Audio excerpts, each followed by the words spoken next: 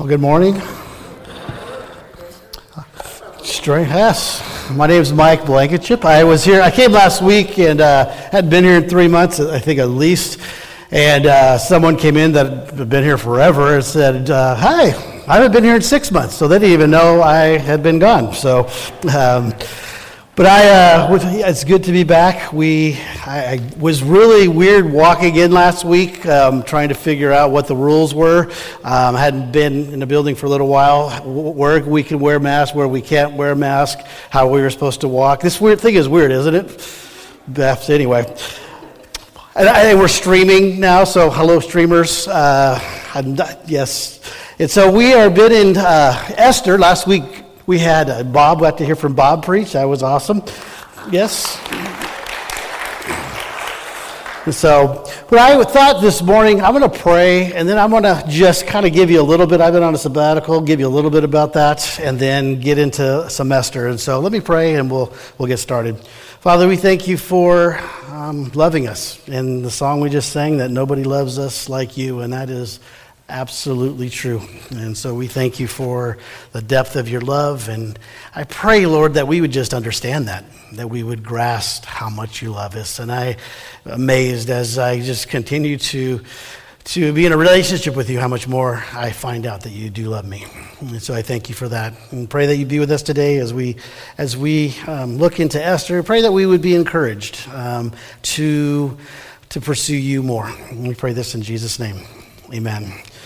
Well, if you weren't here last week, I was just talking. I went on a sabbatical for 3 months, and the elders were talking, and one of them, a couple just like, you know what, you and Aaron should start thinking about sabbaticals, thinking through that. And so we started talking about it a little bit more. And then I got to this place, and I thought, yeah, maybe I should do a sabbatical. And we started looking at time frame. And I have children that are in school and a wife that works at the school. And so we're like, well, we better do this like right now. And so it was like really fast.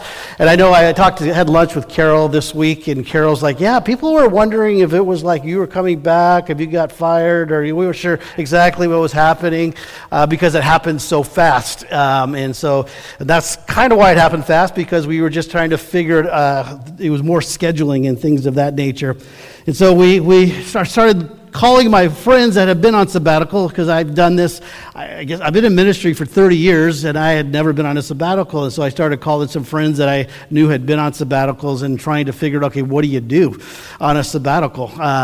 This is weird. And so a friend of mine from California, I remember he went on a 3-month sabbatical, because as I was studying and looking and reading, and the elders are reading, and they're like, 1 month sabbatical is definitely not long enough. It needs to be at least 2 or 3 really to get a true sabbatical. And so I started out, this guy that I called Chris Cannon, he was a pastor at Kings Harbor in Redondo Beach, and he said, well, what you should do, and he's now working with pastors, he said, the first month you just need to relax and kind of let go of the church, let go of the ministry.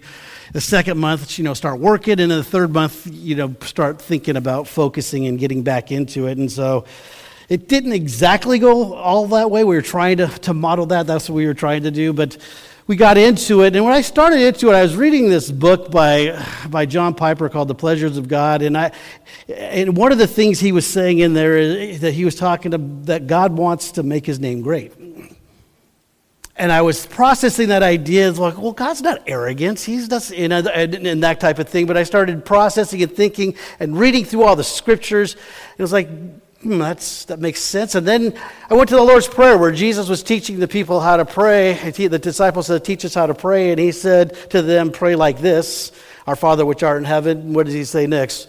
Hallowed be thy name. Thy kingdom come, thy will be done. And you think of that word hallowed, means to be revered. That he would be revered and that he would be honored. And so that was a thought process going into the sabbatical, just thinking about how do we hallow his name? My life and what I do and how I live. And so we went into this thing and thinking about this, and it was just something I was meditating on through the first portion of my sabbatical, or our sabbatical. And then Natalie and I, within a month, we went to this little conference thing in Lake Arrowhead, where we were with another couple that were had been pastors, and it was the husband and wife, and just kind of walking us through things. And they took us through focusing on our marriage. I went through some prepare and enrich stuff. But one of the things that are really, a couple of things that we walked away with from that was this idea of daily office. And they were just stressing this idea of daily office, which is this idea of just spending time with God. And we had just gone through Daniel we were going through Daniel, and how Daniel, different times of the day, would go and just pray to God. And I know I pray in the morning, I pray in the evening, but during the day, I don't know about you guys, I get busy. And I get into the day, and it's like, why do I get unfocused sometimes? I don't know, anybody in the middle of the day ever get unfocused? And I just was thinking, I need to, and so this daily office thing is just different parts of the day, mark it 4 times a day, just stopping and remembering God. And so it's something that I've put in my daily calendar every day. I am not good at it yet, but I'm trying to get there. But this idea, that's an idea that Natalie and I walked away with. Another one is Sabbath. And one of the 10 Commandments is remember the Sabbath and keep it holy. In my whole life, I've thought, well, it's Sunday. I go to church on Sunday, I keep it holy. I'm in the building, I do what I'm supposed to do. But the idea of a Sabbath for yourself, that you stop for a day and you're not working, you're not doing anything. And so we've really focused in on a Sabbath and stopping. And for us, our Sabbath becomes Saturday, where we're not working, we're just spending time with our family, and we're good. We're 2 weeks in. We're doing all right.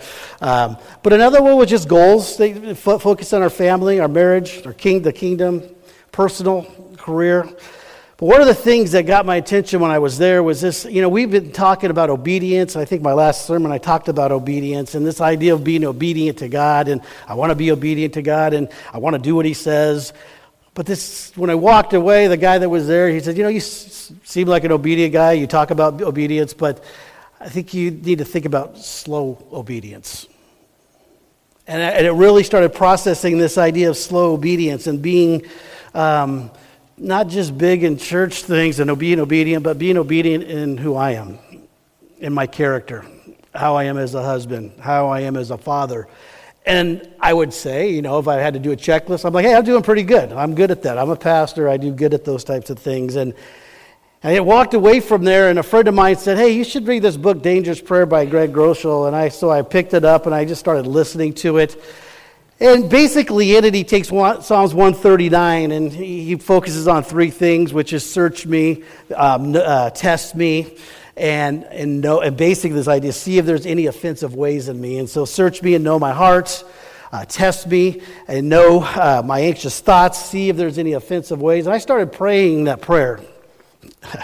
And that's why the book's called Dangerous Prayer, because when you start praying that, God shows you things that you really, eventually you want to see, but in the moment you really don't want to see, because you start opening things about yourself. And so that's the thing about a dangerous prayer, is that, God loves it when you open yourself up to Him. He desires for us to be, and the idea of obedience is not so much of doing all these right things, but it's being who He wants you to be. And so that's something that as we were going through, I was thinking through some of these things that God started bringing up to me, and I was like, yeah, I'm good though. But I do well. I'm all right. But we were staying at Darling's, and we stayed there a couple times during this, trying to get out of the house. And every morning I would get up early, I'd go out on the lake and just think and pray and listen to songs and read the Bible and meditate. And there was one specific day I was out there, God got a hold of me, He says, this is what I want you to focus on. And I'm like, well, what's the big deal? And He's like, I want you to stop doing that. And I'm like, okay, I will. But this thing where God was trying to get a hold of us, and He wants us to see what He wants to see and focus on the things that He wants, because He wants us to be obedient in every area of our life. And so when you open yourself up and you say, test me, is there any offensive way in me, God? That's kind of dangerous. And started trying to do that. Well, fast forward, in sabbatical, I went to Seaside the second to last week of the sabbatical, and I decided in that week I wanted to fast and pray. That's something I was thinking about in the sabbatical, but this thing's almost over and I haven't done it yet. So I was praying, but I thought about this idea of fasting. And a friend of mine recommended a book by this guy named Ronnie Floyd, which is called Fasting and Praying. And I felt like I really needed to read it really quick, so because I was going to fast and pray for that week, and so I got there and I finished it in the first day because I was like, I'm going to fast and pray. I don't want to kill myself this week. And then, like in my head, God's like, dude, I fasted and prayed. I fasted for 40 days. You're going to be fine. You're talking 5, wimp. And at that point, the longest I'd ever fasted and prayed was like 30 hours, like in a 30-hour famine with the youth group, and I did it because I was a leader and I was supposed to, and I had to show the kids how to do it, and I learned a whole lot when I was fasting and praying. God opened some things up to me, but it wasn't until the 4th day of fasting and praying. And one of the things Ronnie Floyd said in his book, he says, every time I fast and pray, and this guy is like 40 days and doing it, and I was like, you're really good. That's good for you. But he said God always shows up no matter how long he fasts, whether it's a day, whether it's 40 days, whenever he fasts, God shows up. It's not always in the way you want him to, like you want him to, but he will show up every single time. And it was the 4th day. I was fasting and praying, and got up it was in the morning. I woke up, and I just started listening to the book of Acts. And I listened to all 28 chapters of the book of Acts, but as I was listening to the book of Acts, I was struck by how many times the Spirit of God led people. I don't know if you've ever picked up on this. I've read Acts many, many, many times, but this time was the Spirit of God leading his people.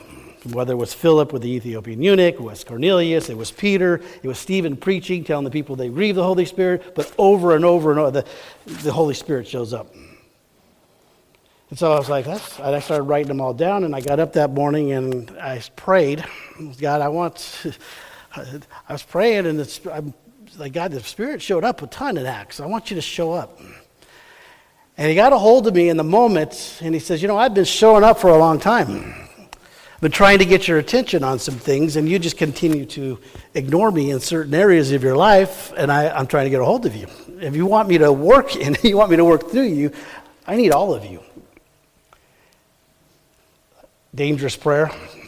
It's dangerous because all of a sudden God's getting a hold of you. You think you're doing all right, and I'm not. And I think this is an amazing thing. I'm sitting here telling you it's bad, but as if it's bad, but it's amazing because what God did for me during that time is that as I walked away drove away from Seaside, I have always known that God loves me and that He wants to be in a relationship with me, and I've been in a relationship with Him. But the depth of His love became even more deep to me. The understanding how much He loves me. Because if I was to ask you right now, does God love you? Every single one of us would probably say, yes, He loves me. But to the depth of how much He loves you, no matter where you're at, no matter what mess you're in, no matter what you've ever done, He adores you. And there's some of us sitting here right now that probably have things in our lives that are like, He loves me, but He doesn't love me here.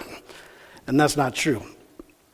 He loves every single part of you, no matter where you've been, no matter what you've done, no matter what's going on in your life. And so I drove away from there. I was thinking, I have a God that absolutely adores me. Because when He deals in your messes, when He deals with those types of things, He walks with you and He holds your hand. I meant to write a song down. It just came back to me. I forgot. But I was listening to Hillsongs United, and they have a song called Highlands. And basically in that song, Highlands, he's talking about how God's with you in the valley and He's with you on the mountaintop. No matter how life's going for you, He's with you. No matter where you're at. And there's a part of the song, and he talks about when you're going through the mess, that He'll meet you in the mess and walk you out the other side. And I think a lot of times we forget that. We love God on Sunday morning. We like to sing songs, and we hear a sermon, we preach, we read the Bible, we feel really, really good about ourselves. But it's in the mess that God doesn't get to show up there and doesn't get to be there for some. And God wants to be in the mess. And so I walked away realizing I have a God that loves me. And I have a God that I can absolutely trust. And so, when I go on sabbatical, you're thinking, okay, I'm thinking way up here. God goes, no, I want to focus on right here with you. And no matter what's going on, no matter what's weighing us down, what in life, he needs to get it. And he needs to get it first. We're in these times we're in right now, a lot of times, it can be a bummer. We're living in this time where it's tough. Our nation's somewhat divided, or do I say somewhat, or are they absolutely divided? Gun sales are going up, ammo's selling, everybody's getting prepared for something. But at the end of the day, we have our God. No matter what's going on, I can tell you right now, and I'm looking out amongst, I have my family right now. I have 2 seniors, and there's a couple more seniors as I look out. My whole life, you plan for kids to grow, and they get to be in their, this is kind of the pinnacle of youth, that you get to be a senior in high school. And it's a cool thing for them. And for my kids, another thing that we were very, sports have been big in our family. And so you kind of wait for this moment. Okay, their senior year, and if you've lived in this town and the youth in this town, they're like, okay, when your kids are seniors, we're going to start getting back to being good again in sports. And guess what? We're seniors now, and we don't get to play. And so, for some of you that are, you've been through high school, you've been through all this stuff, you're in a different place in life, but that's where we're at right now. And it's kind of frustrating. And for me, it can get me down, and for my kids, it could even be more down. As we sat there last night with my family, one of my kids is like, I watched the Alabama game, and it was completely packed. Why do they get to play and we don't get to play? And I can't answer those questions, and I can't really do anything about it.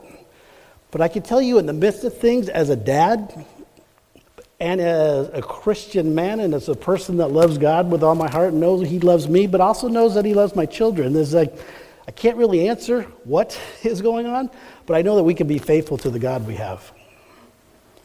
And that's my chore. That's not even a chore. It's a great thing I get to do. And so leading into that particular place. But where we find ourselves, this thing keeps, I'm out of experience. Where we're at in Esther, they find themselves in some similar places. I don't know, last week was the first time I got back into Esther, but Esther found herself in a very similar place. Esther and Mordecai. That they basically had to remain faithful despite what was going on in the situation, right? They were going through some hard stuff. Bob preached through 5, 6, and 7. I don't know about you guys. I only got to hear 5, 6, and 7. But you go back to the beginning of Esther, and there was King Ahasuerus, and he had a wife, had a queen, and he was having this big party. And in this big party he's having on the 7th day, he wanted his wife to come and be shown off because she was an attractive lady. And so he invites her in, and she says, I'm not coming. And so the king's like, what do you mean you're not coming? It's a law, you have to come. And all the officials that are sitting there with him are like, who does she think she is? And so it comes down that he's like, all right, you're done. And so moving on, he's like, I need a new one. And so they held like you've seen The Bachelor. They kind of did this bachelor thing with all the pretty women, and they kind of paraded them before the king over a period of time. And in this particular time, it was basically Esther, who was a very attractive lady, is Mordecai. It was Mordecai's cousin. Now, if I would have took a test 2 weeks ago on is Mordecai Esther's father, uncle, or cousin, I would have said uncle, because that's what I always heard. But when I was studying it this week, I'm like, no, it's not the uncle, it's the cousin. But it was her cousin. And Mordecai, came out of captivity from Jerusalem by King Nebuchadnezzar. And basically they're sitting here in this place with with the area that they're in is Susa, and basically is Iran now. And so basically Esther wins The Bachelor. And so now she's queen, and she's pleasing to the king's eye. And so she gets to kind of live in the palace with the king. Well, she's queen, and right after she becomes queen, Mordecai's sitting down in wherever he's at, and by the gate, and he hears two people say that they're going to try to kill the king. And so Mordecai is like, well, that's not good. That shouldn't happen. So he tells Esther, hey, someone's going to kill the king. And so Esther tells the king, and king's like, well, that's not going to happen. And so the two guys didn't do too well, and they ended up on the gallows in the middle of town. But King Ahasuerus is like, I think I probably should do something here. I need to name somebody to kind of have a closer eye. And so he names Haman, and he puts Haman over like second in charge, and Haman becomes very, very important. And he kind of gets the signet ring, and he gets to be important. And you see Haman, you should bow to Haman. Well, Haman gets done being announced that he's this, and he steps down and goes through the town, comes by the gate, and Mordecai's there. And Mordecai looks at him, looks away from him, but when the guy walks by, you're supposed to bow because he's second in charge, and Mordecai's like, I'm not bowing to you. And so he doesn't bow to him, and so after a little bit, the people are saying, Mordecai, why aren't you bowing? He says, well, I don't bow to any man. I have a God. I'm not. He didn't necessarily say that, but he wasn't bowing because he's a Jew, and he doesn't bow to anybody. And so Haman goes by again, and he gets really frustrated with Mordecai because he doesn't bow. And so he's like, I got to do something about this. And so he decides that he goes to the king, and he says, you know what? You've handed down a law. And the law says that people need to bow to me, and people aren't following that because they're following their own law. And so because of that, I think we need to kill all the Jews and annihilate them. And he says, matter of fact, I got something for you. I got a bunch of cash here that I'm going to put into your treasuries to help this process out. And the king's like, that sounds like a good idea. If they're not following my law, absolutely, we need to kill these people. And so he gets his scribe together, and they kind of start writing this stuff up, and they say, everybody that doesn't bow, or he doesn't say everybody bow. He said, if you're a Jew, basically, you're going to be killed, and you're going to be annihilated. And so they had 127 provinces, so he gets together, they write it in every different type of language, they send it out, write it, stamp on it, signet ring, and they send this thing out. So if you're a Jew, you're going to be killed and annihilated. The couriers take the message, and so Mordecai gets wind of it, and Mordecai is just mortified. And so he tears his clothes. He's frustrated. He puts on sackcloth. Anybody know what sackcloths are? You guys learned a couple weeks ago. It's like animal hair. So Queen Esther hears about this, and she's like, well, go down and get my cousin some garments, please. Gets her servants, and then they take it to him, and he's like, I'm not putting those things on. And so goes back tells Esther. Esther goes, well, go ask him what the heck the problem is. And goes back to him, and Mordecai says, well, Haman, give a bunch of money, and now we're all going to get killed. And so the eunuch goes back. He gives the paperwork on it and tells the eunuch to go back and tell Esther, and tells Esther that she needs to do something about it. And Esther's like, well, I can't. I mean, do you realize there's standards within the palace? I can't just go see the king. And she says, I haven't seen him in 30 days. I can't do that. And Mordecai goes back to her and says, well, you have to do this or we're going to get killed. And they kind of go back and forth in this. And then Mordecai tells her that she has to or we're going to be killed. And so Esther goes, gets through conversation, gets back to Mordecai and says, how about this? She says, you get all the Jewish people together and you fast. I'll get my people and we'll fast. And after 3 days of no drinking and eating, we'll come back together. And then I will go tell the king. And so Mordecai did as Esther had asked. And so Esther gets to that point. They've all fasted. She puts on her royal robe. She stands in the inner courts, the king's palace, in front of the king's courts, and the king notices her. And she wins favor. She comes before the king, and the king says, what can I do for you? What is it, king? What's your request? Anything that you want. I'll give you up to half the kingdom. And so she says, I want you and I want Haman to come together, and I got a feast I prepared for you guys. And so Haman comes, they get together, and she says, the king says to her, what is it that you want? Anything. And she's like, she just about gets it out of her mouth. And for some reason, they fasted, and she doesn't say. She doesn't tell the king why, or what she wants in that particular moment. And this is kind of what Bob's kind of covered last week. And she says, okay, what I want is to have another feast with you guys. And so she has another, she says, okay, that's fine. And so Haman's excited because he feels really important. Not only was he here, he gets to come back the next day and he gets to go again.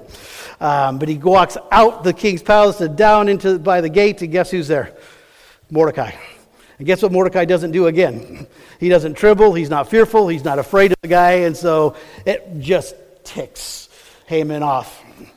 And Haman's frustrated. He calls his wife, and he calls his friends, and he tells them, he goes, hey, do you know how important I am? This is how important I am. And starts telling him how important he is. And he is important in that particular moment. But for some reason, Mordecai keeps getting under his skin. And so in that moment, he tells them, he goes, but Mordecai, he won't bow to me. He keeps doing what he's doing.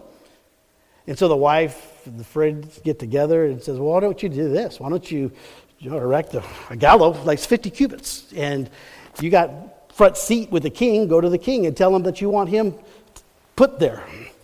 And he's like, yeah, that's what I'll do. That's a great idea, family. And then there's like this little intermission in the story in chapter 6, where in chapter 6, the king can't sleep. And so he wakes up he gets up and he asked if they would bring the memorable book of memorable deeds. And he says, will you read the book of memorable deeds to me? And he starts reading about the person that saved the king's life earlier in the story. And they said, has anything ever been done for that guy? And they're like, well, no, nothing's ever been done for that guy. And so he says, well, who's in the courtyard? They say, Haman's out there. Well, bring Haman in. I'll ask him. And he asks Haman, he says, hey, what should you do for someone, what should I do for someone that I delight in? And Haman's like, you're delighting in me, aren't you? What you should do is get a robe, and actually maybe one of the king's robes. And what you should do is get all the high officials, the highest officials, and get this particular person and put them in a chariot with the big horses. And you should stream around town and tell everybody how important he is. And proclaim that. And the king goes, that's a great idea. Why don't you go get Mordecai, and why don't you do that for him since you're my highest official? And so he did it. He went around town. Mordecai gets streamed around town. He goes back to the gate. Haman goes home, mortified again, and goes to his wife. And guess this time it was like, uh-oh, that wasn't such a good idea, was it? You're in trouble. And then chapter 7, Haman the next day goes back to the next feast with the king, and they're there. And so it's the second day of the feast, and the king says to her, what is it that you want? Anything you want. And she says, you promise anything? Have I found favor in your eyes? And she tells the king, she says, you know what, there was someone that issued me, and all my people should be killed. And the king went, who would do such a thing as that? And she goes, it's our foe and our enemy, the wicked Haman. And so the king is frustrated. His wrath comes over him, and he gets up and goes into the garden. And as he's in the garden, Haman's wrestling around, trying to say, please spare my life to the queen. And he basically falling over her. He's falling over her. The king comes back in. He's like, what are you doing? You're going to attack her? Like looking like he's attacking her. So he's basically in my own palace. And so then Haman ends up hanging on the gallows that he created for Mordecai. And so you see this thing where there's issued a decree that all the Jews should be killed and annihilated throughout the whole land. And there's this thing that's just like, life absolutely stinks. We're in a period of time right now where it's like we're looking around and we're going to get a president that we don't like or that we like, and the whole thing's going to corrupt and it's going to go bad. And God's up there laughing at us. And he's like, I got this. You need to place your faith in me. You need to trust in me. And so before we pick up in chapter 8, and I'll go through this quick, we'll get you out of here on time. And then that day, King Ahasuerus gave to the Queen Esther, chapter 8, verse 1, the house of Haman, the enemy of the Jews. And Mordecai came before the king, and Esther had told what was to her. And the king took off his signet ring, which he had taken from Haman, and gave it to Mordecai, and Esther set Mordecai over the house of Haman. Then Esther spoke again and wept and pleaded with him to avert the evil plan that Haman, the Agagites, and the plot that he had devised against the Jews. And verse 4 says, when the king held out the golden scepter to Esther, Esther rose and stood before the king, and she said, if it please the king, and if I have found favor in his sight, and if the things seem right before the king, and if I am pleasing in his eyes, let an order be written to revoke the letters devised by Haman the Agagite, the son of that guy, Hammedatha, which he wrote to destroy the Jews who are in all the province of the king. For how can I bear to see the calamity that is coming on my people? Or how can I bear to see the destruction on my kindred? Then King Ahasuerus said to Queen Esther and to Mordecai the Jew, behold, I have given Esther the house of Haman, and they have hanged him on the gallows, because he intended to lay hands on the Jews. But you may write as you please with regard to the Jews, in the name of the king, and seal it with the king's ring. For an edict written in the name of the king and sealed with the king's ring cannot be revoked. The king's scribes were summoned at that time in the 3rd month, which is the month of Sivan, on the 23rd day, and it was written according to all that Mordecai commanded concerning the Jews, to the satraps and the governors and the officials in the provinces from India to Ethiopia, 127 provinces, to each province in its own script, and to each people in its own language, and also to the Jews in their script and their language. And he wrote in the name of King Ahasuerus and sealed it with the king's signet ring. And then he sent the letters by mounted couriers riding on swift horses that were used in the king's service, bred from the royal studs, saying that the king allowed the Jews who were in every city to gather and defend their lives, to destroy, to kill, and to annihilate any armed force or any people or province that might attack them, children and women included, and to plunder their goods. On one day throughout all the provinces of King Ahasuerus, on the 13th day of the 12th month, which is the month of Adar, a copy of what was written was to be issued as a decree in every province, being publicly displayed in all peoples. And the Jews were to be ready on that day to be taking vengeance on their enemies. So the couriers mounted on their swift horses and were used in the king's services, and urged by the king's command, and the decree was issued to Susa in the citadel. And then Mordecai went out from the presence of the king in the royal robes of blue and white, with a great golden crown and a robe of fine linen and purple. And the city of Susa shouted and rejoiced, and the Jews had light and gladness and joy and honor. And so you have this, it's when we're reading a story, it's easy. You're like, oh, it's an easy, you know the ending, and it's better. But you think about in a place where a decree was issued for their lives to be taken, and it was signed by the king, and the king was in charge, and you saw what happened to the queen when she didn't do what the king said. And so in this moment, here it is, and there people are living, and they're like, I don't know what to do. And all of a sudden, there's just this great reversal, and it changes. The whole time, they had been being dedicated, Mordecai especially, to his God. He would not bow to any other thing. And when it came time of frustration and struggle, what did they do? They fasted. And as you study fasting, and it says usually when they're fasting, they're praying. People, it's just they go together. And so they seek God in all of this. And they gave it to God even though they weren't sure what was going to happen. I think a lot of times in our lives we go through situations and we're like, where are you, God? I know in my life there's been 8 years of a period of time where it's like, oh my gosh, where are you? There's been a 3-year period in my life where I'm like, are you going to show up? And it feels heavy and it feels like he's not going to come. And at the end of the day, God always shows up. He asks us to be faithful to him. He wants us to be obedient to him. He wants us to follow him and trust him and realize that he loves us. And so in this story, to me, it's a beautiful story. A story of of God. He lets his people get right to the brink, doesn't he? And then this great reversal happens. In the very end of it, verse 17, it says, in the very province of every city, whether the king's command or his edict reached, there was gladness and joy among the Jews, and feast and a holiday. And many from the peoples of the country declared themselves Jews, for fear of the Jews had fallen on them. And so they turned. Here it was, the Jews were going to be killed. No, I'm not a Jew. You remember Peter? Like they were going to kill, like, I'm not, that's not me. And all of a sudden, now the Jews, and people want to be a Jew. There's this great reversal, this great thing that happened. And I think as we look in life and you look through life, that no matter where you're at, God wants us to trust Him no matter what's going on. You know, some of you, you might be here, you're like, you say, God, God, you're good, and you follow Him 100%. And when you pray through Psalms 139, you say, search me, God, and know me. Is there any anxious way? And you're like, yeah, I'm perfect. I'm good. I'm right before the Lord.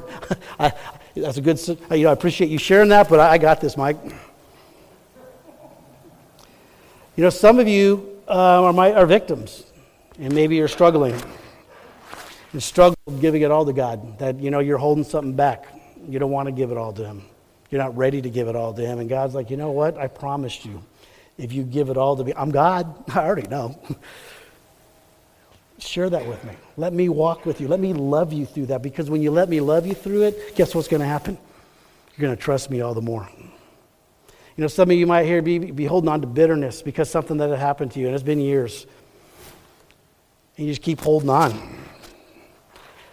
Some of you right now, you might need to trust God a little bit more. Some of you might be like me and think you're doing all right. Maybe you need to search a little deeper and see what's going on inside. And go, God, give it a little more. Search me. Is there anything in me that you want to get a hold of?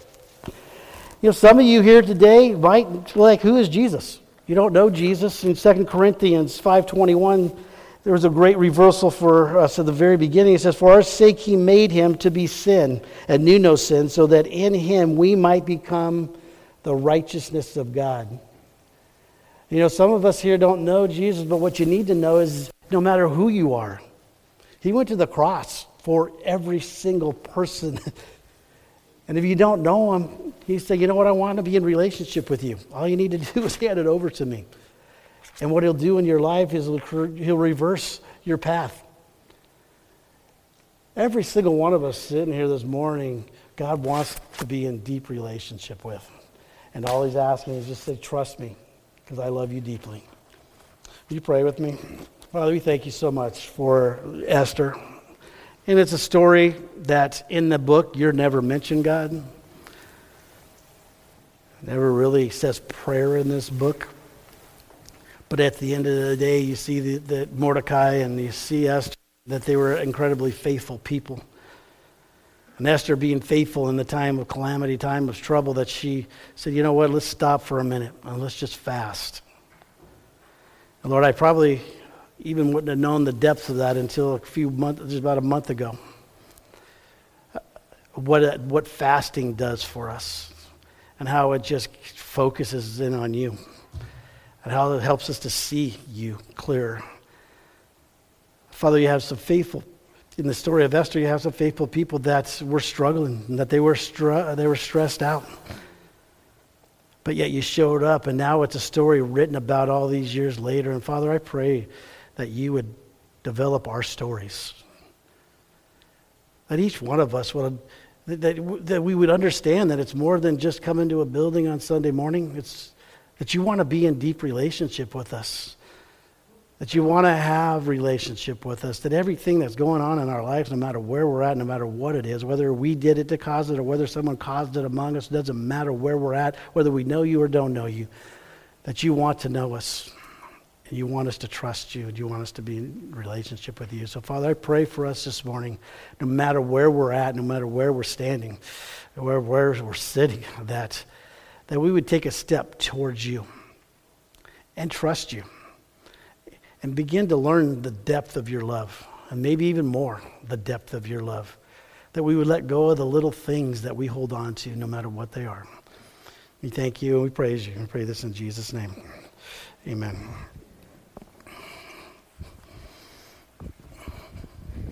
Pastor Mike.